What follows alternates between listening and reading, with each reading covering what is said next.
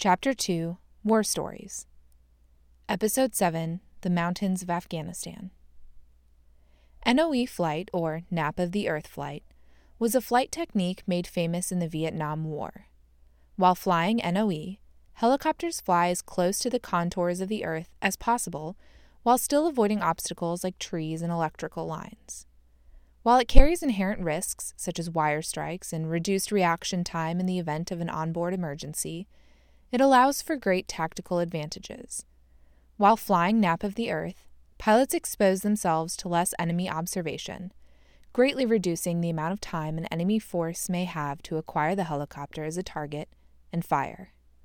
Additionally, some terrain allows for minimizing the sound of the aircraft, increasing the pilot's ability to surprise an enemy force. Kiowa spent a lot of time in Iraq, but that wasn't our first theater of operations in the War on Terror. Afghanistan as a war zone frequently fell to the background once the war in Iraq kicked off. Iraq was a more controversial theater with seemingly more political ramifications and seemingly more conflict. Afghanistan started to slip into the back of everyone's minds as videos of IED blasts, reports of abuse in Abu Ghraib, and questions surrounding enhanced interrogation techniques took over the news cycles. Kiowas were embedded in that story from day one until day done, but that was not the case in Afghanistan. Colonel Blackman picks up telling us how Kiowas were pulled from, and subsequently put back into, Afghanistan. The 25th took Kiowas to Afghanistan, and they weren't trained to fly them at altitude. They weren't prepared, and they crashed 3 right off the bat. I mean, plowed them into the ground because they didn't understand, flying at those altitudes with reduced power. And so that, Cody took them out of Afghanistan, and they stayed out for a long time. And he finally, Jim Richardson convinced him to let him take 217, but that's when the 6,000 foot restriction was put in place. It was our own fault. When Colonel Blackman went into Afghanistan, he went as the commander of 717. As the wars progressed, units that were slated to rotate into a theater frequently conducted a PDSS, a pre-deployment site survey. It's pretty much what it sounds like. Leaders go into an area of operations that they're planning to take over from another unit. They meet with the people there, learn what they're doing, and bring back any important pieces of information. They also report back on living conditions, where you'll be on the flight line, whether the mess hall chow is any good, and if you can buy dip at the small base exchange.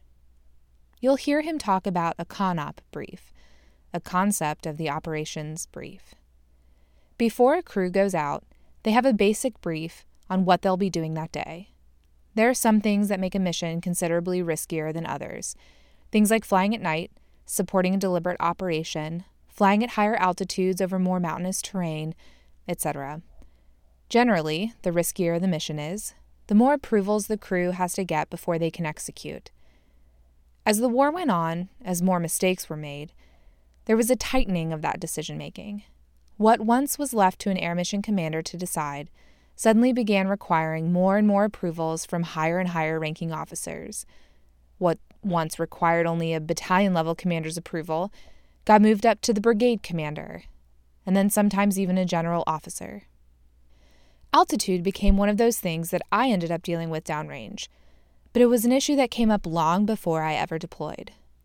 The thought was that as a single-engine airframe, Kiowas weren't able to go above a certain altitude, that the power margins were too narrow to fly safely above 6,000 foot MSL. But Colonel Blackman, as a non-believer in flat-ass rules, had different ideas about the restriction. And then, the CONOPS, I will never forget sitting on my PDSS and watching them go through. You've got, 4 CW5s and an 06 bickering about predominant wind direction and the slope of the landing area. You couldn't land without 06 approval, of where you could land a helicopter. And I just remember thinking, what have we become? What in the world? And, I assumed a lot of risk in Pale Horse, but I refused to do that. I said, if I'm commanding everything that a PIC should be doing, or especially an air mission commander, from 50 miles away, thinking I have complete situational awareness, and I failed them before we ever even deployed. And so, I chose to fly Kiowas at 10 or 12,000 feet if we had a reason. I had flown Alpha Charlies in El Paso. I'd flown an Alpha Model OH-58 at 12,000 feet. I knew we could do it. We weren't flying diving or shooting diving fire, as you saw. I mean, you've been to Afghanistan. Most of the engagements were straight ahead or above us. The enemy wasn't below us. So there weren't these huge requirements for power. You were usually running flat and then turning or shooting uphill. And so we did a lot of training before we left to environmentally prepare our guys to fly reduced power, maneuvers and confined operations. And then I told them, if you're above 6,000 feet and you're screwing around and you crash one, then you own it. But if you see a trail or some guys that you need to follow and get a picture, and your, as I like to call it, your situational curiosity as a cavalryman leads you to need to go to 10,000 feet, then go, and I'll underwrite that. Colonel Blackman went on his PDSS in 2008. He picks up with what he saw there, learning about the place he'd bring 717 starting in 2009.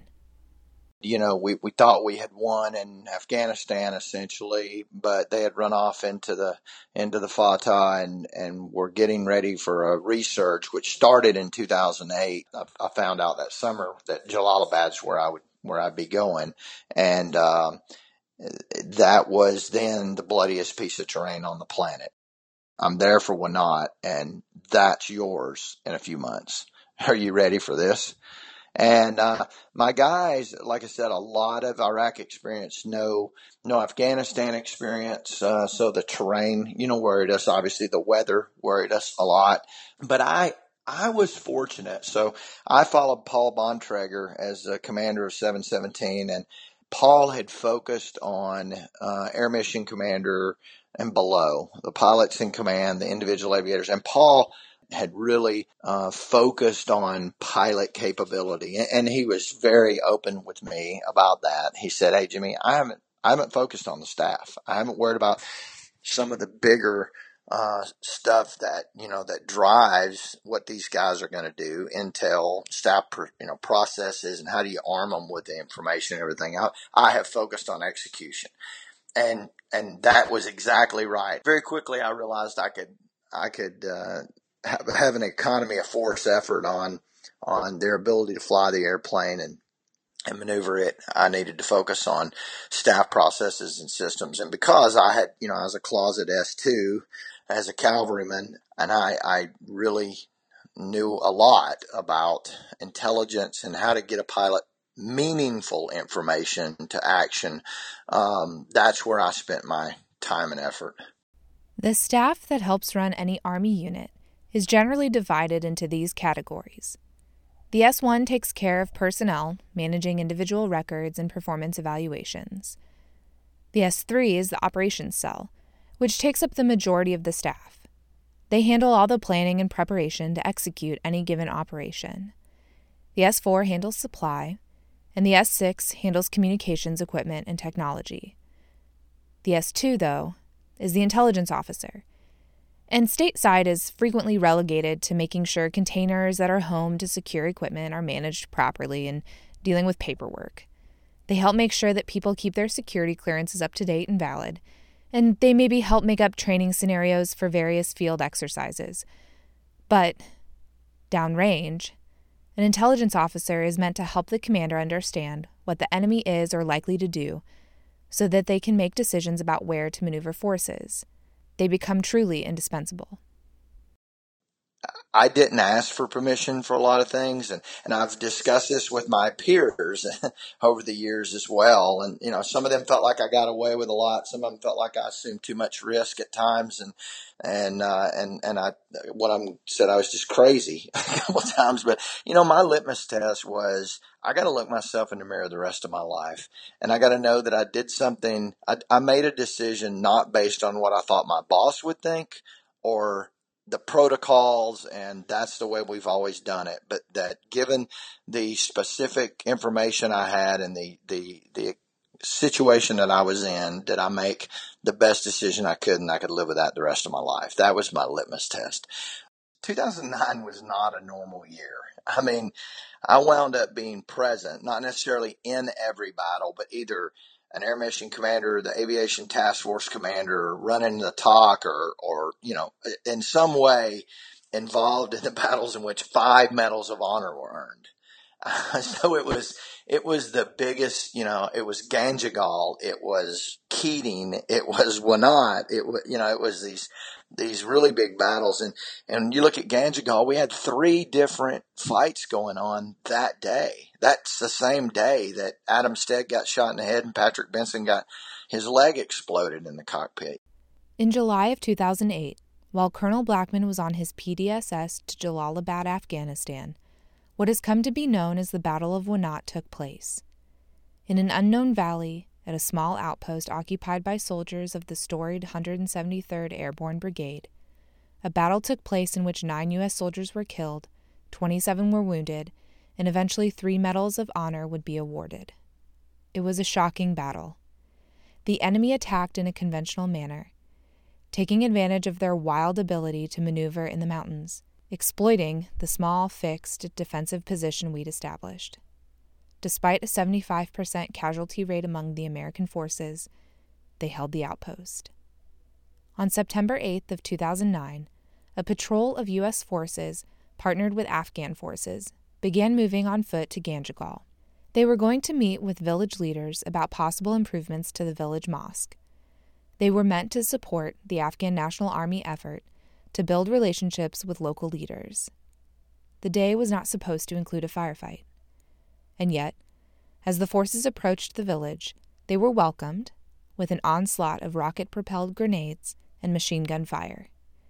It was a planned, coordinated attack which left the American forces disjointed, injured, and nearly overrun. The commander that day was Captain William Swenson. He was able to call for aviation support. Later, he would state, "We did receive our aviation support, the Kiowas. They're aggressive, like little bees. They swarm all over the place, quick, nimble. The enemy knows that when helicopters show up, it's in their best interest to find somewhere to hide. If the enemy is out in the open, they'll be found, and that'll be a bad day for them." While the scout team fired on enemy forces, Captain Swenson and others were able to retrieve their broken and bloodied men, carried them down the steep mountainside to the landing zone where a medevac waited for them. 5 American service members were killed that day. Captain Swenson would later be awarded the Medal of Honor. The next month, October of 2009, soldiers of the 4th Infantry Division were attacked at Combat Outpost Keating in the Kamdesh River Valley. After a 12-hour battle with enemy forces at the outpost, some described as the bottom of a fishbowl, 8 Americans lay dead and 22 more wounded. 2 medals of honor were awarded for that fight. President Obama would later note that these soldiers were forced to defend the indefensible outpost. Given all that happened in his tenure as squadron commander of 717 during that 9-month deployment, Colonel Blackman found himself in an odd position, caught between being a husband, a father, and a commander. The emotional toll of that year was probably, I did not realize the power and effect that would have on me as a leader, probably. And then, and I talk about it at the end of Pale Horse. I didn't want to leave, and I felt guilty for that. It had been everything to me for a year. My every minute, every second of every day, all I thought about, all I cared about was that fight and what we were doing and trying to accomplish. And we lost 35 guys on the ground that year. I don't know how many pilots shot, 4 or 5. I don't know how many wounded on the ground. 2 helicopters, shot down. Every helicopter probably in the fleet shot up. And it took an emotional toll, and it was, and then we got ready to go, and I had a family that I should, be excited to go back to. And I did want to, but I didn't want to leave. And that made me feel guilty that I had those feelings when I should want to go home. So it was an emotional year. Gary also deployed to Afghanistan. He talks about how training to fly in the mountains and altitude of the country made Kiowa operations possible. First of all, as the Kiowa community, we didn't have the training. Real game changers when they started letting Kiowa pilots go to Colorado for HATS training, high altitude Army aviation training. That was a game changer for everybody, because once we started understanding the pre-mission planning performance charts and what we could and could not do, and learning all the techniques, what you got was a version of that called HAMETS, which was the Army version, like the regular Army version of it, because they couldn't send everybody there TDY. So it was like train the trainer, we'll train you, we'll give you the techniques. I would say that was a huge game changer as far as our Afghanistan involvement. I went with the squadron in 2013 to Knoxville, Tennessee, to participate in high-altitude mountainous environment training, or HAMETS. I learned about how winds flying down the leeward side of a mountain are erratic and can make for difficult flying conditions. I learned how to forgo perfect traffic patterns in favor of finding the wind and landing into a slope.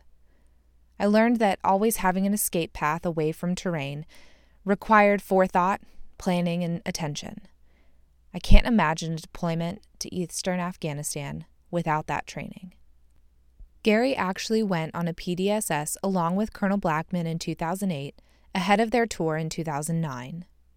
I actually did a PDSS the September before we left, and I flew around with a friend of mine that was in Green Platoon with me, and he had taken me out that night in a Chinook, and it was eye-opening.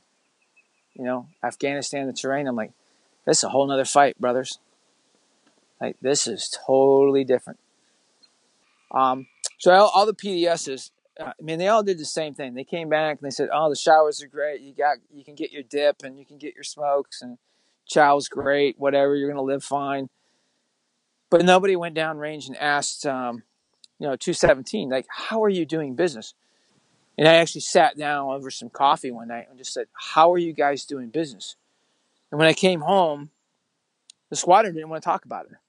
So I ended up going down to each troop and visiting and saying, "This is what 217 is fighting," and bringing back photos. And I'm like, dude, this is a game changer. These mountains, they'll shoot you from above. They'll shoot you from the bottom. You really got to keep your distance, and help change TTPs. That what we thought we were going to do. And I will tell you, that night flight out there with my buddy, I'm like, man, this is some dangerous, wild country. Not only just for flying, there's bad guys in the hills.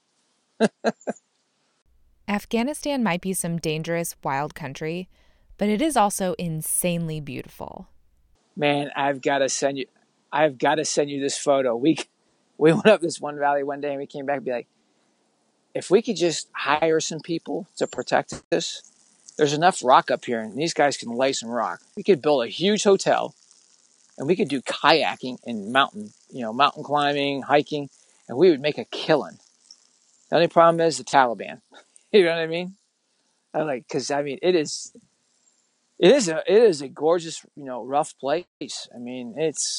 I think they're amazing people. For example, so Iraq, bunch of trash on the side of the road, right? Dead dogs. There's just everything's on the side of the road. Go to Afghanistan, there ain't nothing. Everything is used. You throw a water bottle out the door, they'll figure something out to do with that thing. So yeah, those guys were just amazing as people. You think about it, they have no electricity, no refrigeration, no nothing, and they survive year to year. They'll take a mountain and they'll terrace it up and they'll plant, to me, they're incredible, resilient people. Nothing but respect for them. As fighters, man, you never turn your hand down. You don't turn your back on them. Those guys climbed and no kidding, a 23 millimeter machine gun. It's an AAA gun up the side of a hill. They only shot one bullet at a time, but they humped that thing up the side of a hill that had to be 45 degrees. Who does that? Gary didn't go on the 2014 deployment. So during our conversation, he actually ended up interviewing me at times, asking what we were able to do or what my experiences were. I told him the story about the time we broke a high-value target's leg doing a test fire. Any time we left the airfield, we needed to test our weapon systems. All machines break, and that includes 50 caliber machine guns and 2.75-inch rocket pods. There were designated areas along mountainsides that were pre-approved, so to speak, to test our weapons. The craziest thing was that kids would hang out near those areas waiting for us to test fire, and they'd collect the brass from our 50 cals and melt it down and use it in various and sundry things. Some of it they would use to decorate wooden boxes. I bought one at the bazaar on the airfield, and the golden metal that once encased a 50 caliber bullet is now a beautiful flower atop a round wooden container that holds my spare change. At any rate, if we were called out to a troops in contact mission, we frequently didn't stop to test fire. Time was of the essence, so we went direct to where the ground forces were located. One day, we responded to a troops in contact scenario in which there was a deliberate operation on a village because we had intelligence that a high-value target was in that village. By the time we showed up, though, the shooting had stopped. So, we asked the ground force if they would mind us doing a test fire in the mountainside opposite the village. Ground forces didn't ever seem to mind us doing a test fire. If we weren't going to test fire in a normal location that was pre-approved, we obviously had to do a scan of the area and make sure there was no quote-unquote civcas collateral damage or civilian casualties collateral damage. So, we turned away from where the village and villagers were into a seemingly empty mountainside and shot. Later on, we were told that high-value target got wind of our forces moving in, so he took off. He hid in the mountainside where we shot, and as we test fired, he fell, trying to scurry away, and broke his leg. Gary then shared with me the controversy that erupted over the test fire back in 2009. And the whole discussion was test fire. And I'm telling you, man, Colonel Blackman fell on his sword that day. He was like, he was going down with preserving it. And 3101 commander was trying to get rid of it, and so was the 4101 commander. Like, all these guys were trying to get rid of it. They had the brigade commander convinced. You know, we were all the way down in Jalalabad. Oh, Colonel Blackman, man, he stood toe-to-toe with all of them. I mean, the one thing I like him for, like that one moment, like he went toe-to-toe with all of them. He's like, I don't know what you all are doing, and I don't know what kind of terrain or fight you're in, but in our fight, that test fire is damn important. Because we use that aligned with POOs and current activity, and basically, he was telling them, like, just because they quit firing doesn't mean they're not there. So we would go in and shoot everything we had at them, knowing that they were there. We would just make sure there was no civcas collateral damage.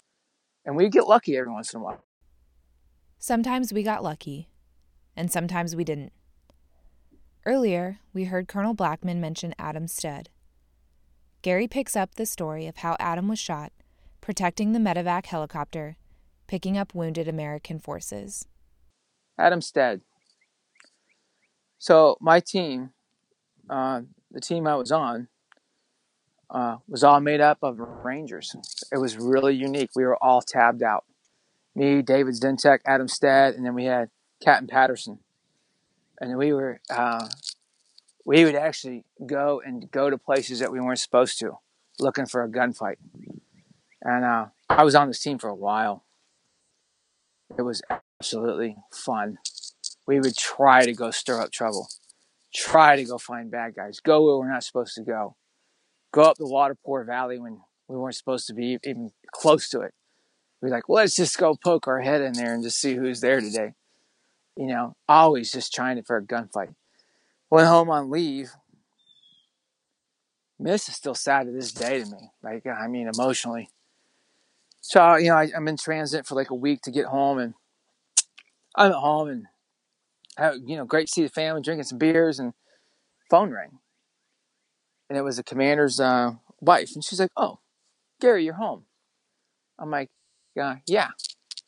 Oh, you already know what's going on. I'm like, no, I don't. I've been in transit for a week. What happened? To find out that, Pat Benson got hit and that same bullet went up, went in the back of Adam Stead's head. And That was my team. And you always think, well, maybe if I'd have been there, it might have been a little different. Because Pat wasn't on our team for so long. You know what I mean? He just, the gel wasn't there maybe that day. But they had put themselves between the bad guys and the medevac helicopter. I mean, and they had done the right thing to protect the hoist.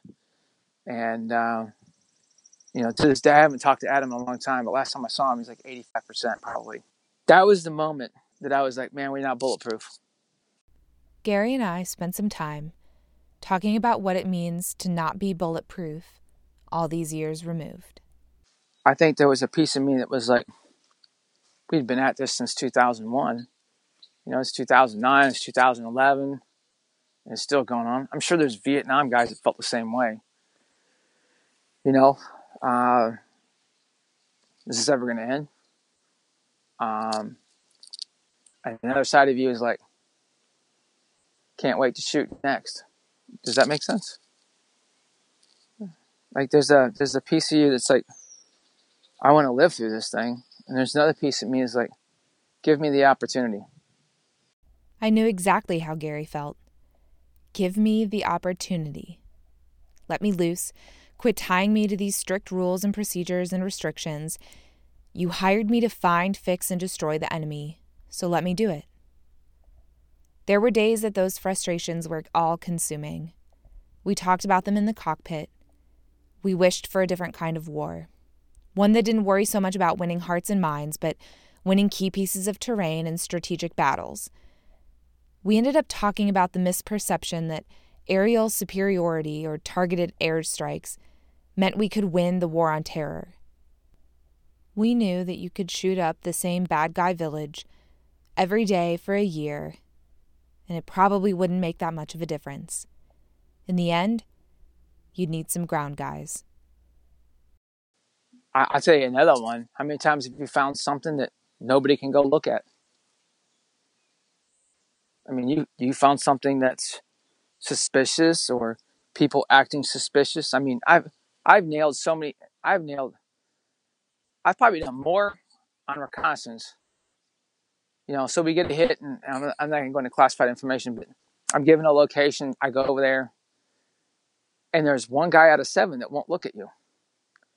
7 of them sit down, 1 stays up. I'm like, I found your boy, but nobody can go over there and scoop him up. I've flown over 4 guys come out of a house one time that would not look at me. They all bent over the wall, and I'm like, I told my Apache, like, that's bad. And he's like, I got him. And I'm like, nothing you can do about it. No weapons. See, that was the epiphany for me. It took a long time. And I'll give you a story in Bosnia. So we're out doing recce. We went down to Sarajevo to support the Germans. We were actually supporting the Germans, the Italians. Couldn't even speak to any of these guys. They would just point at a map and go, do this. And we're like, we got your idea. We're going to go out here and wreak havoc in order to elicit a response. And you had checkpoints out there that you were hopefully that we would find 4 vehicles in a row traveling at the same speed. That was going to be, I think Radovan was his name. I can't remember. They were pretty convinced he was in town, and the Germans were trying to get him. Italians were doing the same thing. The French, we were all, whatever quadrant we had, we went down there. So I was flying with my lieutenant at the time. I was an IP. And so we went south of Sarajevo. And we go through this town, and this light at the very end of town was on. And when I got there, right about when the rotor blade noise hit him, the light would go off. And we would turn around and went back to the north part of town. And we came back down again. The light was on. When we got there, turned it off. And I'm telling him, I'm like, hey, that's suspicious. He's like, Gary, it's because they turned their light off. I'm like, let me give you a story. When I was a battalion scout in 4-9 Infantry, I had met this colonel who was an intelligence officer in Vietnam. And we had walked out on JRTC, out on the train to this particular spot. And we met this colonel, and he was trying to teach us about recce. He's like, okay, look around you. And we're all just standing there. We're a bunch of specialists and stuff like that. Nobody had taught us how to scout. And I'm like, being a former infantry guy, I'm like, looks like they dug into 180 right here. He's like, and how many holes? I'm like, I think I see 8. He says, so what size is an 8-man unit? It's 2 man per hole, right? That's a squad size element in a 180. He says, here's the other thing. See that 550 cord right there between two trees? I'm like, yeah. I want to know if it's high or low. I'm like, why?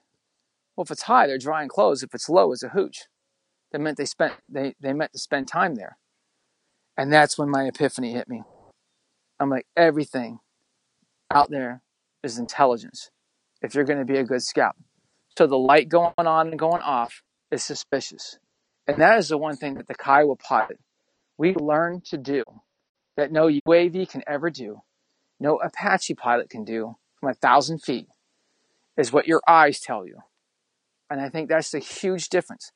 And then generationally, from the beginning of the war, as we had built scout pilots that learned to read terrain, people, movements, all those human experiences that guys brought back, talking about who sits up, who sits down, who doesn't look at you. Here's a good one. Is the bumper in the back lower than the front in the vehicle? It's a VBIED. Why? Because the trunk of the car is heavier than the front. That's not normal.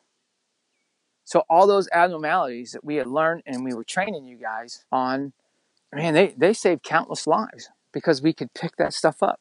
This is something that I had to learn. It's like, it's not so much your data. It's just that, yeah, it's a small spot report that goes up. But it might fit somebody else's profile, like a higher up in the soft community or, at core level or, at whatever level. Because they've been waiting for somebody on that building to show up. Like, they know that's been going on. You don't, but that intelligence is up there. And you're just, you're putting another piece to the puzzle above you. Now, you'll never hear about it, And I had that was my epiphany talking to this colonel. It was like, you never know what you told somebody or what you saw that, it made the hair on the back of your neck stand up. It was that thing that why did I look at it twice? Because it was just, it's called an obvious sighting, right? Fundamentals of reconnaissance, obvious sighting. It's just like, wow, that just wasn't there yesterday. It wasn't there the day before. It's not the pattern of life, Before the 2009 deployment to Afghanistan, Gary helped train new Kiowa pilots. While a tour to this country would be new for both Gary and the newbie pilots, his lesson helped prepare the next generation of scouts like Jeff. The scouts that taught us were, hey, your whole job is for the ground guy. That the whole Army aviation song, Above the Best, like, we really buy into that. We're above the best. We're not the best. The guys on the ground are the ones that matter. And that's how I was raised as a scout in flight school. And then when I got to 717 Cav at Fort Campbell, that continued. I was always taught to believe, and as a former infantryman, like the guy with the rifle taking that building is the one that matters, and you have to do everything you can to help him, protect him, kill the bad guys, whatever you can do. My first aviation deployment with 717 was to Afghanistan. I'd never been there before. We got back from JRTC, and I believe we deployed on the 12th of December. We were RC East. Task Force Pale Horse owned 2 troops of Kiowas, a company of Blackhawks, a company of Apaches, and I think a few Chinooks from National Guard units. I'm not 100% sure, and maybe some medevac. And we were at Jalalabad, Afghanistan, or Fob Fenty. So there was a learning curve for all of us, as Jalalabad sat at about 2,500 MSL, and then the Konar went, all the way up. You could go to 11,000 feet up at the top if you wanted to. I asked Jeff what the 2009 deployment looked like for him, but before he begins this next story, a few acronyms you'll want to know. CLIP, or CLP, stands for Combat Logistics Patrol. This is a convoy of supply guys bringing things like fuel, ammo, and other necessities to various outposts. MSR means Main Supply Route, which is generally a hardball road that can accommodate our bigger vehicles. HE stands for High Explosive. There are many different kinds of munitions, but an HE round is one that is lethal because it explodes on impact. So predominantly, we supported troops in contact. If there was a firefight going on, we went to it. But we also had what we called the Catalina wine mixer, which at the time when we got there was the Avenger clip. So clip is CLP, or Combat Logistical Patrol. So they would take a couple hundred civilian trucks, so Afghan-driven Afghan truck, and they would be guarded by Americans in MRAPs and things like that. And they would drive from Jalalabad all the way up the Konar to Fob Bostic. Now, it was a hardball road on MSR, California, all the way up to, gosh, I can't remember the name of the cop. It wasn't Joyce, because Joyce was south of Abad. But once you got past Abad, there was another fob up there. It may have been Cop Monte. Once you got off the hardball at Cop Monte, you were on MSR Stetson, and it was a dirt road, and they got hit every time they drove on it. So we would have to have air coverage the entire time they were on that route. You're talking 8-hour days, easy. So the Avenger clip, which I think became, I can't remember the second name it became, but we always just called it the Catalina wine mixer. And if you drew that mission, you were going to be flying from 6 o'clock in the morning until 6 o'clock at night over top of those guys trying to get down a couple kilometers of dirt road. But the enemy knew how to hide from us, and they knew how to attack and then disappear. So it was not, I mean, it was eventful. It was always eventful. I remember one day there was, so the CLP itself was driven by truck drivers and, I don't know, quartermaster type people. They would sometimes get escorted by Guardian vehicles, which were coming out of, I think, was it Monte? It may have been Monte. One day I was flying it, and a truck with fuel in it, the driver had been shot through the leg, and the truck behind it was a 10-foot Connex on the back full of 155 HE rounds. The forward portion of the security, all the Americans had driven out of the contact zone, and the wrecker, the Hemet wrecker, was with the people who had left. And I was talking to the convoy commander, who was a young female lieutenant who was sitting in an MRAP that had taken an RPG, and she's sitting in there with dead people. And so she's not in the best of frame of mind.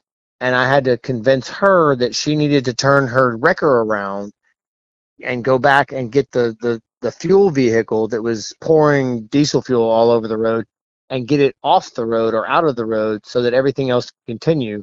And that was a challenge. The security guys from I think Monte, they at gunpoint put the Afghan driver of the truck with the 155 rounds and the 10-foot Connex back in his truck, and he began to drive forward to try and go through this area, and he got shot in the leg and immediately T-boned his truck. So the road is only maybe 10 feet wide, and there's a sheer cliff going up a few hundred feet on the left and going down a few hundred feet on the right into a river.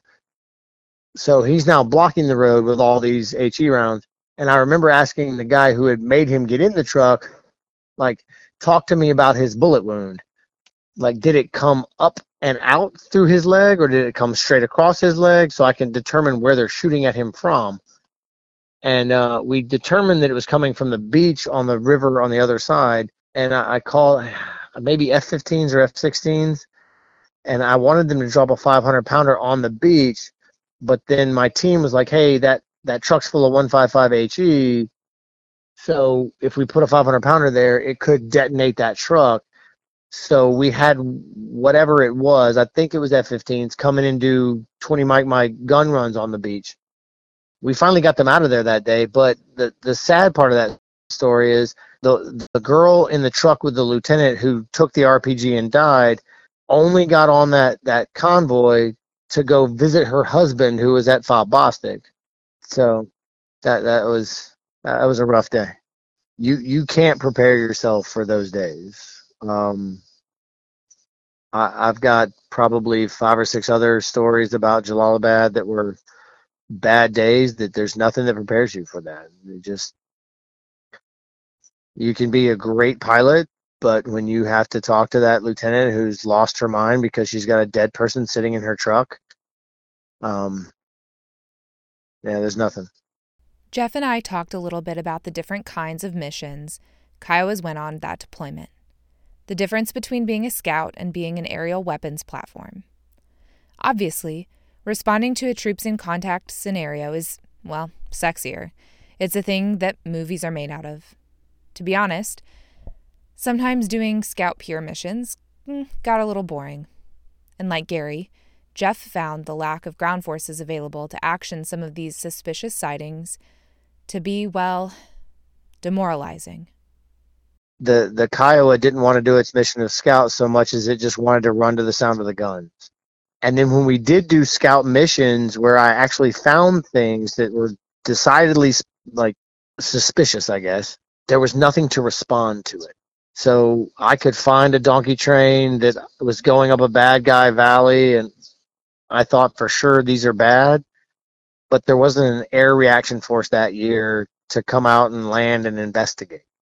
Where we would find bad guys, the ground force didn't have access.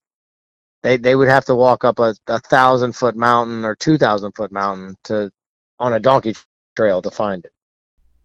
I never heard these specific stories while I trained with these men for my deployment. Gary never told me about Adam Stead. Colonel Blackman never talked about being in the command post when the Battle of Wenat came screaming over the radios. Jeff never told me about the Catalina wine mixer. These were stories that they held on to, never bringing them up in the office or in the cockpit. But the lessons that they learned from these experiences, they certainly shared those. Gary and I would fly around the back 40 of Fort Campbell, looking for various indications of deer, so he knew where he'd want to go hunt that weekend. He taught me I could find things I didn't even know I could see. He taught me how to look at a piece of terrain, not for what it is now, but for what it might have been yesterday. Jeff taught me how to think about the ground guy, how not to look at a vehicle from above, but to picture myself in, looking out. He taught me the importance of sounding cool and calm on the radio, even if I didn't feel that way. I guess because you never know when you'll find yourself talking to a lieutenant with a dead driver. Next week, we will pick up with more war stories from Afghanistan. If you're enjoying the podcast, please subscribe so you never miss an episode. If you have a spare moment and would like to rate and review, we would greatly appreciate your feedback. At the end of the series, we will host a special question and answer episode. If you have any questions you would like to ask myself or any of our cowboys, please reach out to us at membersofsocietypodcast@gmail.com. Or you can find us on Instagram at Members of Society Podcast. Until next week, Death Rides.